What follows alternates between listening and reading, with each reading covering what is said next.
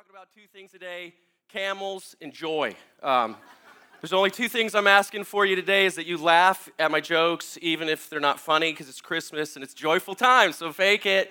And I have a lot of scriptures I'm going to put up there. Just read all the words that come on the screen. The rest of the stuff I'm going to say is really important, but it's mostly about joy that I found getting ready for this. Last week, Derek talked about peace. We're in Advent, and so I get the easy one, right? Joy, you just get up here and talk about being happy and joyful and glad and all that stuff, right? Everybody likes that, right? That's what we do. We want to be happy, right? Yeah, joy to the world, Christmas. You're supposed to walk around and just be happy, right? But seriously, I'm not joking. Like, if you look at the totality of, like, the human experience, what really drives a lot of our daily activity? It's like the pursuit of just being happy, like Will Smith in that movie, The Pursuit of Happiness. I don't remember what that movie's about, but I told myself not to say that. I just don't, because that's dumb, but thank you for laughing. You guys are already participating very well, right?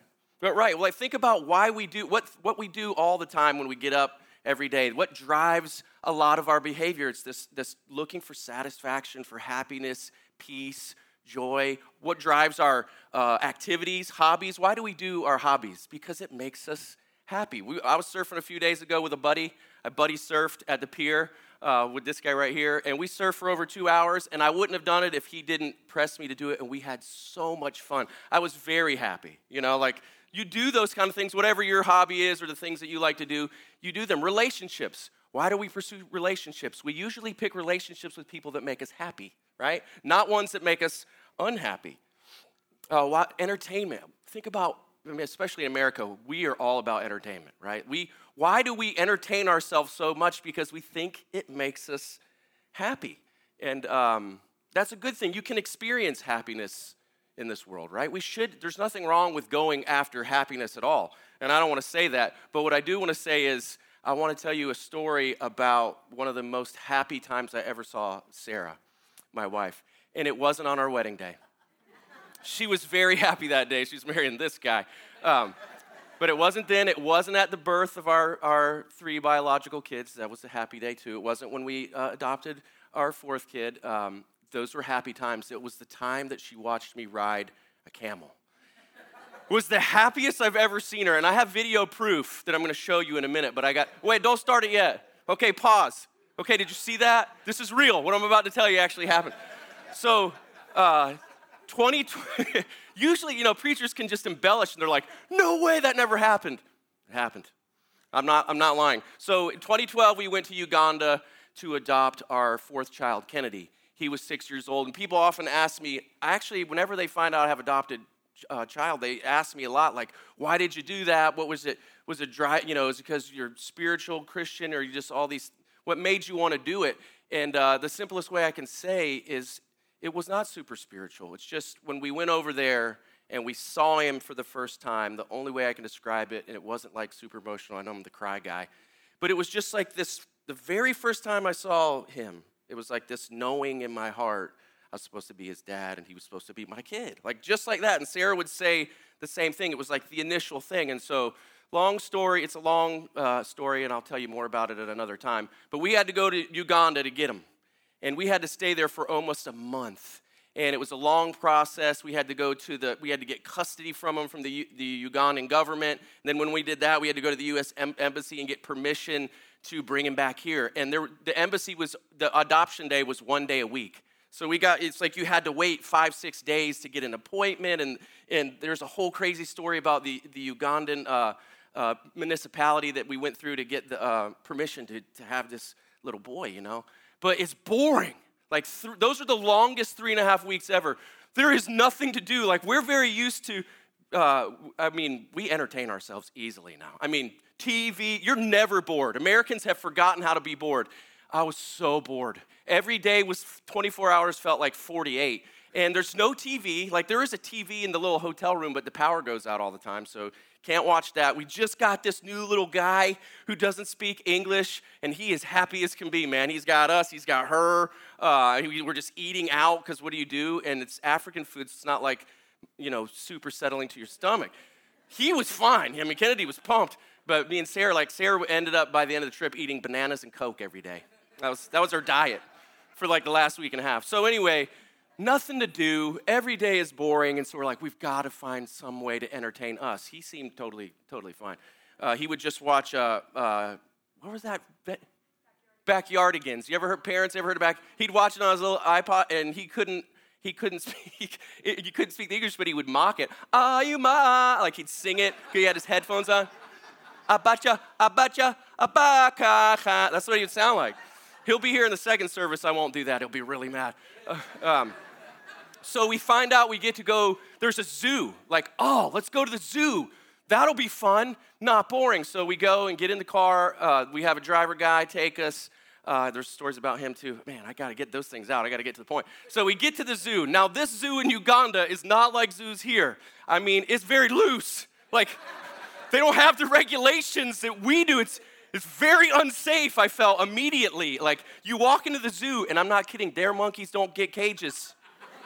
Their monkeys are there, like right there with you. It was like very scary, you know, and we're white, and so we're like these monkeys are like, whoa, and they're looking at you, and they're very comfortable with humans. I am very uncomfortable with these monkeys.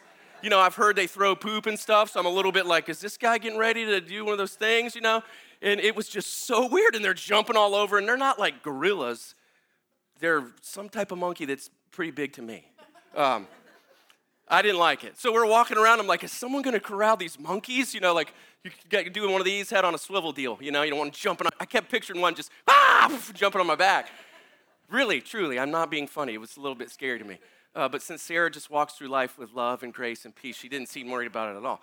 And so there was even a lion pen. I'm not joking. The only thing keeping you in the lion from eating you was a 6-foot chain link fence.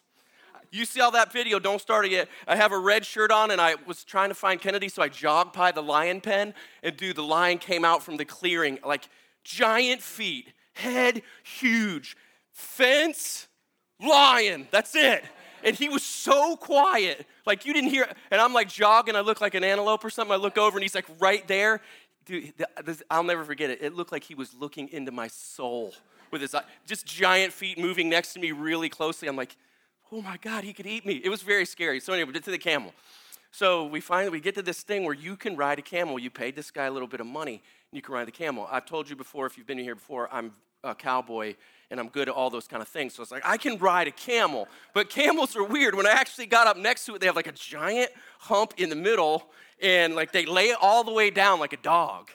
And he's big, and the guy that's like not speaking good English, he's like, you want to ride the camel? And I'm like, you know, I'm going to commentate it because I couldn't get the sound, but I'm like, are you going to put the blanket on the camel right there? You know, like a saddle. And so I'm a little jazzed up, and Sarah's watching this whole thing, and my little boy's just running around, you know, and I'm nervous. So, like, I do the thing. I get on there, and I straddle the thing, and I'm like, you know, and you're kind of sitting way back on I know this is funny like, doing this at church, but this is how I'm sitting on this camel laying on the ground, and I'm just like, all right, man, like, what do we... You know, I'm feeling it. All of a sudden, I did not know he was going to do this. This is the funniest part. You have to laugh. I'm here, and the guy just immediately, without telling me, gets on the other side of the hump, and we are face to face like this. And I look up, and he's right here. And I go, whoa, you're going to ride too? Like, I did not anticipate the ride. Now watch, here it comes. And so as soon as he gets on there, he gives a little bub-up, and boom, it stands up. What you don't know about camels is they stand up from the rear first. So I go forward, man kiss him basically. The next legs, and he man kisses me, and then we begin to just ride. Watch. There's Kennedy. All right. Oh, I look up, I'm like, he gives him a bump. There goes the bump. Watch me. Ho, man kiss. And I am terrified at this point because he gave him another bump. And I said, no bump, because I didn't want him to run. So there's monkey, you can't see the monkeys, but I'm telling you, I'm like, he keeps bumping him, and I'm yelling at the guy. Here, I'll show you, you gotta see little Kennedy. I start yelling, watch, he's gonna run to try to scare the camel. Watch, I'm yelling at him right here, get out of here. Watch out for monkeys, you're gonna make me run. Look how far I'm sitting back on the camel. Oh my God. This is a great sermon, Dave, you're just riding a camel. But he's bumping him, and I'm saying, stop bumping, and he keeps whipping him with that stick, and I'm like, we're going to fly off. Here's the end. I just want you to look how little Kennedy is. 6 years old. Watch him run back. Mom, I love you. You have pretty blonde hair. All right, that's it. You can shut it off. So that was the camel. What you couldn't hear in the audio was the deep, deep belly laughing that Sarah was doing. Pure joy and happiness watching me ride this camel, better than when we got married and had children. It's a wonderful experience. But why do I tell that story? It's Christmas. There's camels at the nativity. Everybody knows that. But we're on this pursuit of these kind of experiences, right? Happiness. We want to be happy. We don't want to be sad. We want to feel satisfied and glad. We don't want to be down. And humanity has been experiencing this for a long time. Augustine said, almost 16 centuries ago, he said, I am not alone in the desire for happiness, nor are there only a few who share it with me. Without exception, we all long for happiness, that they, humans, may all search for it in different ways, but all try their hardest to what? Reach the same goal, and that is joy. That's what we're after on most levels. We're after that joy, that happiness, that you can experience it, but if you've lived life long enough, you kind of figure out this whole thing about being happy, right? Like this idea of being happy is this, it's temporary. It's not enough. It's constantly like falling through our fingers. The harder you try to just be happy and good all the time, the more impossible that it feels, right? To me, like the only way I can look at it is like happiness is like sand or water. Like you can pick up the sand, but eventually it just comes through your fingers. Or you can cup the ocean water and it's there and you have it, you experience it, but eventually it goes all out. And we just spend a lot of time just constantly through life just trying to pick it up and possess it and hold something that just constantly just evades us over time. Happiness, right? And you know, the human condition, it's funny, like everything could be going good. Like we're feeling good, we're feeling fine. I got no real problems. I mean, work is fine, kids are fine, life is fine, and you find yourself just not feeling happy. You ever felt like that? You're like, why? Have you ever been in that place where you ask yourself, like, why am I not happy? I want to be happy. Nothing's really wrong, but I just don't feel good. And that's when things are good. And what happens when things aren't good? When like things are falling apart, right? And like things feel messed up. Parts of your life just feel like they're ruined. There's no recovery. You're down. You can't figure. How are you supposed to feel happy then? If life is just about being happy and you got all these things that are happening to you, what do we do? What do we do? Think about what we do. We numb. We cover up. We try to medicate ourselves somehow. We try to cover up what we're dealing with. It's the human condition. You know, we look for happiness in relationships, and when those fail, then what do? We look for happiness in friendships, and when those go sideways, then what do? We try to numb. We find ways to numb ourselves. We get down, we get lost, we get lonely. Sometimes this stuff can lead to addictions, right? The numbing. We try to cover it up. Entertainment, right? Maybe the way we entertain ourselves is a way that we numb that feeling of not being able to hold on to something that we long for, this idea of being just glad in heart, like it says in Ecclesiastes, just to be occupied with gladness. We had a special speaker during Tribe. His name was Nate Larkin. I talked to Chris Russell about this a few days ago, and he said something super profound. He said a bunch of stuff, but he was talking specifically about addiction, and he said, the thing with addiction, it's not the substance that's the problem. Whatever it is that you're addicted to, the whole idea is that's your solution that you're trying to use to fix the problem. The problem's deeper. It's not about the specific thing that you're addicted to, and I think he's right. I think he's onto something, you know, the human condition. I think everybody in the room is kind of picking up what I'm trying to say. So let's bring God into this picture. Okay, let's bring God's condition. That's kind of the human condition, but let's bring God himself into this picture, right? Who he is, his condition is absolutely and completely opposite of ours. God is happy within himself.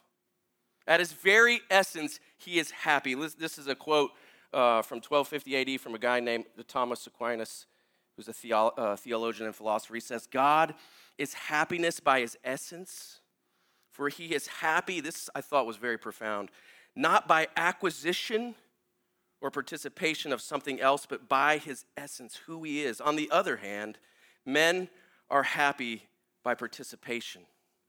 At his very core, his very essence, he's not needing to get anything, he's not acquiring it, he just is happy. He in himself. There's another common theologian I want to refer to. I'll tell you in a second. His name's Richard Muller. He's been one of the most careful theologians of our current time. He's wrote over 18 different books since 1985 on theology and scripture. If you Google commentary on this or commentary on that, a lot of times the Richard Muller stuff will pop up. Listen to this golden theological nugget this guy figured out. 18 books digging through scripture, and this is what he says. God is essentially blessed and happy. So he writes all these books, he digs through scripture, and when he talks about it, he says, God, at his core, at his essence, who he is, he's blessed and he's happy. Right? Now let's take it a step further. I'm going to start throwing these scriptures at you. It's super cool. You got to get excited with me. Not only is this true about who God is and what he's like, this idea that God is happy and blessed. Everywhere that God's presence goes, he creates happiness. He creates joy. He creates gladness. His presence itself. So everywhere, and when you begin to dig through these scriptures, we're going to look at, you can see that this supernatural origin of this concept that we have of happiness reverberates in and out of this world eternally. It's different than this temporary happiness, and that's what Christian joy is. I thought this was going to be easy talking about joy when I started to dig into this thing. There are over 16 different words in Hebrew that describe joy and happiness. 16. There's so much in Scripture that talks about this idea of God himself at his essence having joy. Psalm 16:11, this is so cool. You have made known to me the path of life. In your presence there is fullness, completeness of joy. At your right hand are pleasures forevermore. Everywhere that God's presence goes, he creates joy and happiness. It emanates from who he is. 1 Chronicles 16:27, honor and majesty surround him. Strength and joy fill his dwelling, fill his presence. Where he goes, his presence creates happiness. Amazing. Happiness is good, and we can attain it in this world. It's good to pursue it. But this kind of thing that emanates from God, this whole otherworldly concept of happiness, gladness, and joy can cross the boundaries of time and eternity, and this world cannot touch it. There is nothing in this world that can give you this kind of joy. It only comes to the human soul from God. He's the only one that can give it to you. In fact, it talks about that in Ecclesiastes, that he's the only one that enables your heart to feel that type of gladness. It's a gift. It's a gift that only God can put in our hearts, and in fact, it's a gift and it's a fruit. If you look at some of Paul's writings about the fruits of the Spirit, what are they? Love, joy. They come from when the person gets regenerated, when you get reborn and the Spirit of God lives inside you, he begins to work on you and grow these gifts, grow these fruits, and you can experience them. And if you look at them, they're basically just descriptions of God's nature and character. He is love. He is joy. He is peace. He is patience. And he grows those things internally on the soul level in the Christian. Everywhere God's presence goes, joy and happiness are created. And you see it most clearly. It's Christmas time. It's Advent, right? Joy to the world. We just read that awesome scripture about John the Baptist leaping for joy in his mother's womb. Right? Jesus is in the very nature of God, Scripture says. He is God just as much as he is man, and he is our representation. He is the invisible God made visible. That is God in human form. He is the epitome of what we say God is love. Jesus is our example of joy. He is this kind of joy. It's in him. Everywhere that he's not even outside the womb yet, and people, when he comes close, people just start experiencing this thing called joy that's supernatural. Luke 2, very famous Christmas passage. The shepherds and all them are looking for, they got their camels, and they're looking for this new baby to be born. Thank you very much. The camel joke. And the angels show up, and they start proclaiming what? That he's here. Do not be afraid, it says. I bring you good news with that will cause what? Great joy for all people. Today in the town of David, a Savior has been born to you, the Messiah, the Lord. And this will be your sign. You will find a baby wrapped in clothes and lying in a manger. Joy to the world. Jesus is on the earth, the very nature God, and Jesus just walked around super happy all the time, right?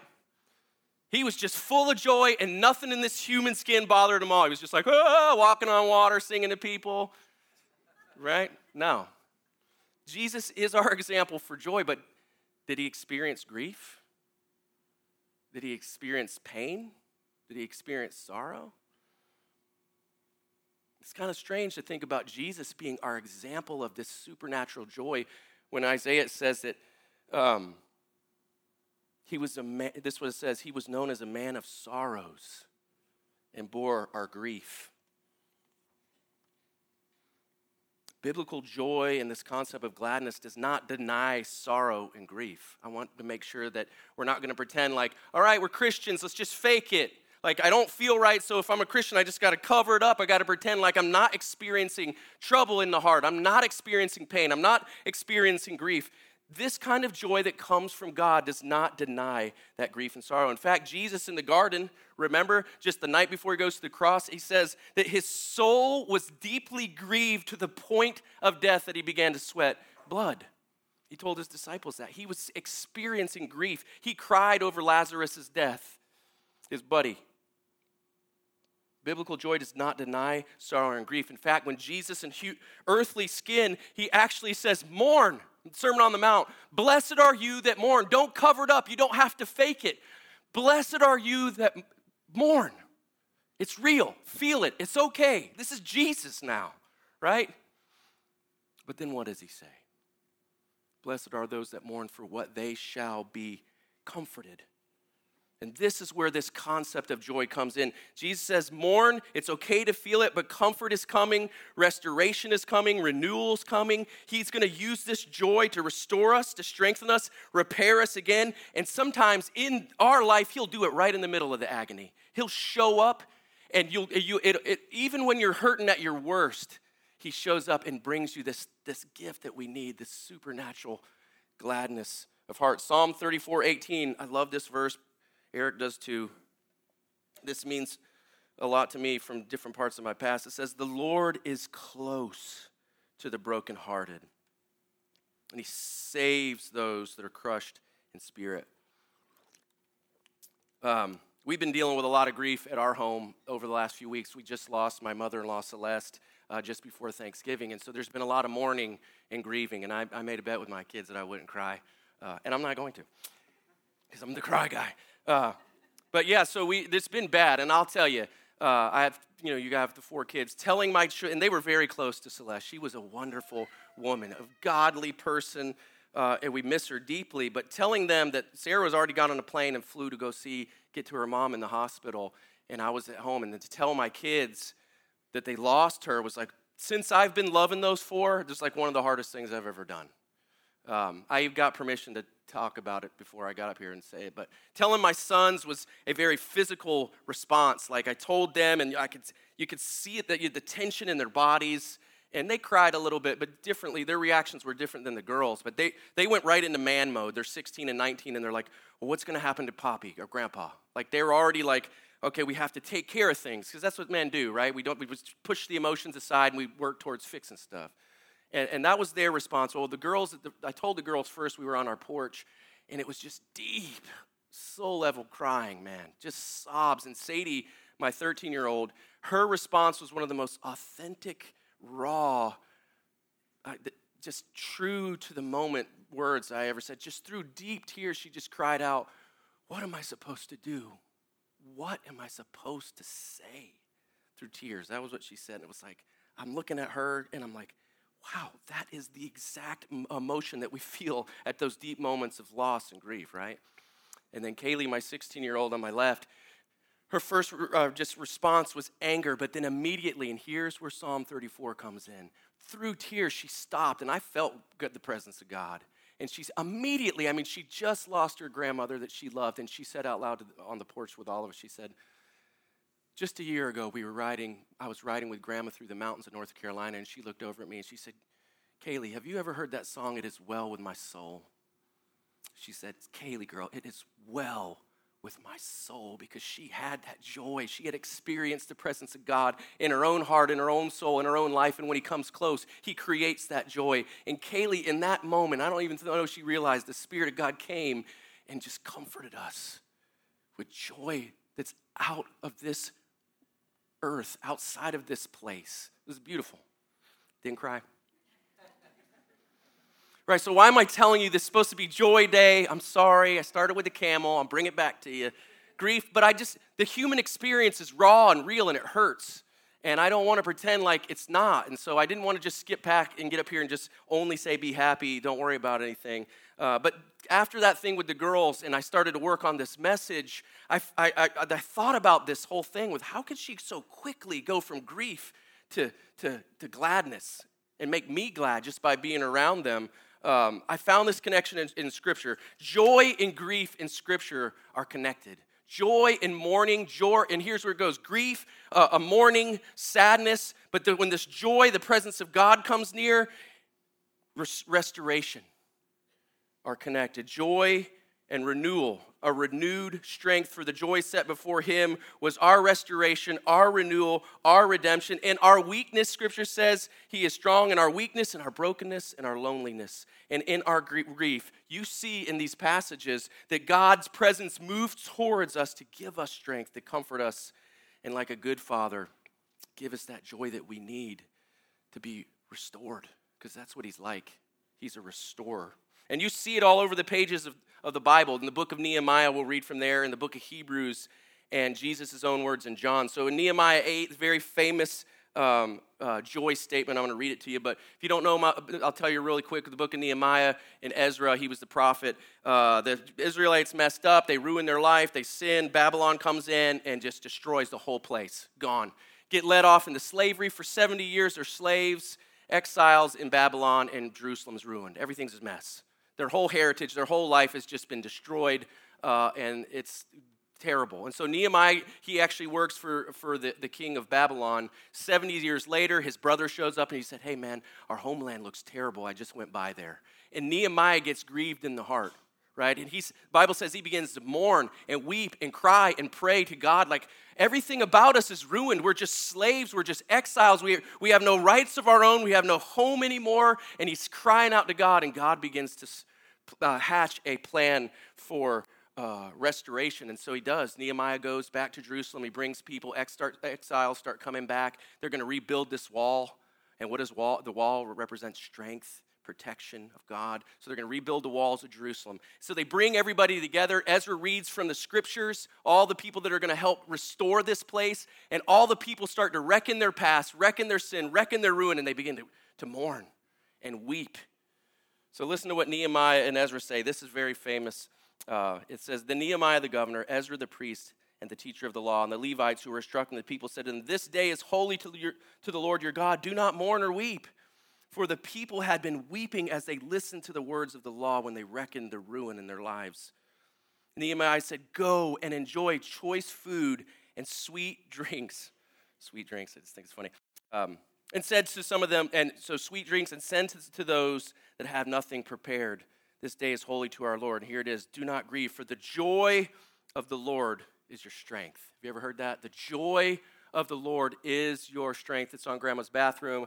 Well, it's very famous. And here's what I found. That word joy is only, in Hebrew, that particular word is only used twice in the Old Testament, right here and once in that passage in Chronicles. And it's deep. The imagery, there's an imagery behind this type of joy. It's basically like the picture of God's joy being like an invitation. It's like a doorway into him, and that only he can possess, only he can give this invitation of joy. There's nothing in you that can bring you closer to him. It's a joy, an invitation through a door. And to the ancient Hebrews, this would have been very significant. To invite somebody through the threshold of your house, remember this whole concept of hospitality was covenantal. It was the symbolic, like we are going to enter into a covenantal relationship. And so the joy of the Lord is your strength, right? He's the only one who can create this joy and this invitation, this doorway. Are you tracking with me? Keep going with me. The joy of the Lord is your strength. He's going to strengthen you through his joy, this door, this invitation. Who's the only one that can come into our hearts? Who's the only one that can knock on that door and we can open it to him? Who's the only one that can save us in our human condition? His name is Jesus, only Jesus. He is the joy he's the joy of the Lord. He's the joy of our strength. Hebrews 12. Now take that picture, that perspective, and listen to what Jesus says. Hebrews 2, for the joy set before him. That joy, that invitation, that door for the joy set before him, he endured. He endured what? To bring us back into a covenant relationship with God. This was his joy. He endured the cross. Do you see it? He pours out what? His strength. The joy of the Lord is my strength. He pours out. He had the closest. He was God. He pours out his strength to what? Strengthen me. Restore me. Redeem me, to redeem you. This is Jesus. This was the joy set before him. I was the joy set before him. You were the joy set before him. This is what Jesus is like. This is why he died. Listen to what Jesus says about this cross that he's fixing to bear with these eyes. This is actually really cool. This is just before he's about to go, a few days before this whole thing happens, and he's preparing his disciples. Now listen to these words. It's so awesome. Jesus said, by this my Father is glorified, that you bear much fruit. Remember fruit, joy, love, peace. And prove to be my disciples. As the Father has what? Loved me. We had that relationship. I have loved you. Abide in my love. If you keep my commandments, you will abide in my love. What? Just as I have kept my Father's commandments and abide in his love. Now you ready? Look at these. These things I have spoken to you, that my joy, my invitation, that bringing together of God's presence may be in you, and that your joy may be full. Fullness, completed. He does the completed work through the cross. The joy set before him on the cross. He brings us back into God's presence, and there's nothing in us that could do it. Jesus is amazing. It's not in our strength or our ability to love God or enjoy him. It comes only from him and his ability to enjoy us. He joys in us. Scripture says that he delights in us. He loves us. He invites us into relationship, restoration, renewal, joy, restoration. They're connected. This is the joy of the Lord. It's cool. It's really cool. Not going to cry. With this perspective, all right, you can see how God intends to be near to us. When his presence comes near to us, yes, he wants us to be happy in this life and glad and live a good, full life, but he also wants to strengthen us, restore us continually as we walk through our time on earth. Now look at this in 2 Corinthians 12. Look at the joy in this. This is a famous passage too. But he said to me, my grace is sufficient for you, for my power is made what? In my weakness.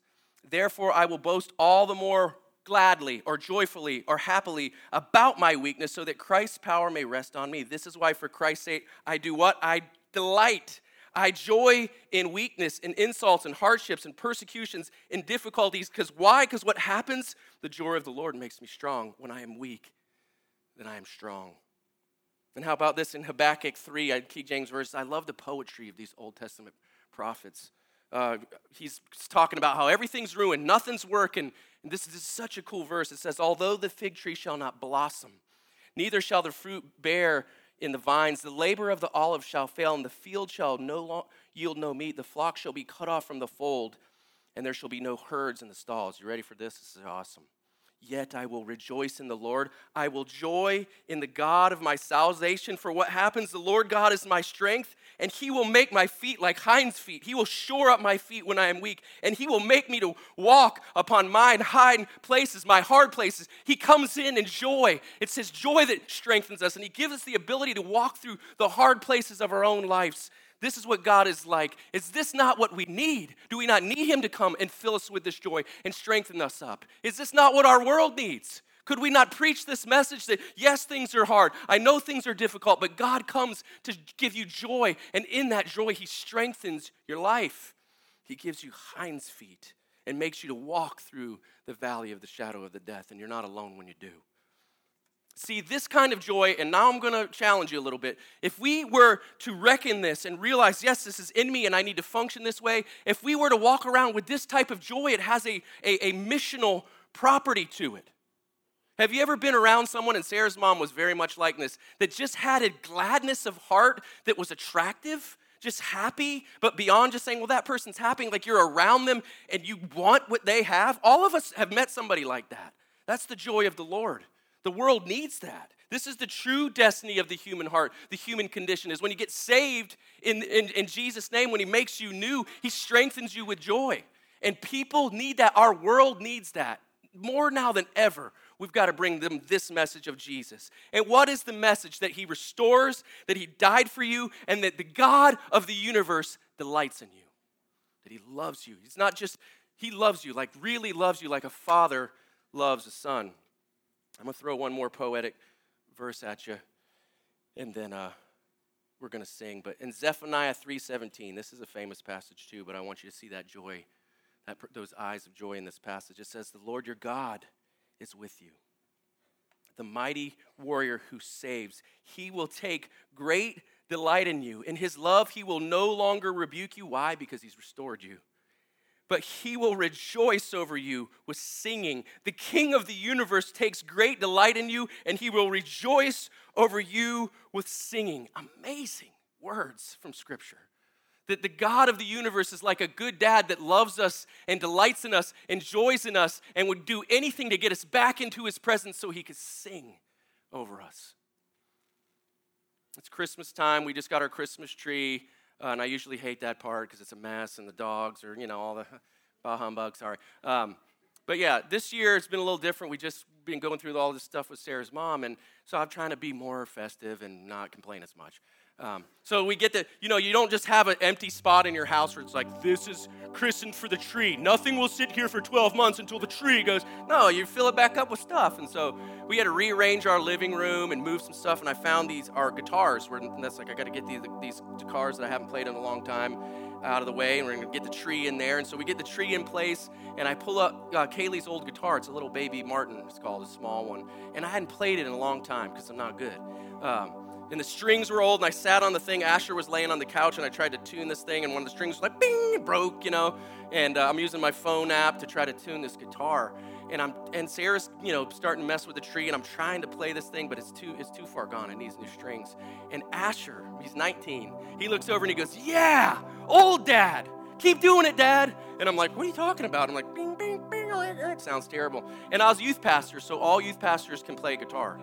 But you only have to know G, C, D, and E. That's all basically worship songs. I mean, I don't know about these modern ones, but, and I would play them, hey, Pastor, but here's the thing. Asher says, yeah, keep doing that, Dad, old Dad. And he started to remind me about when my kids were really little. And I would play the guitar for them, and I'd sing over them in the bathroom. They'd go in there to take a shower or a bath, and I'd sit on the toilet, and I'd play my songs.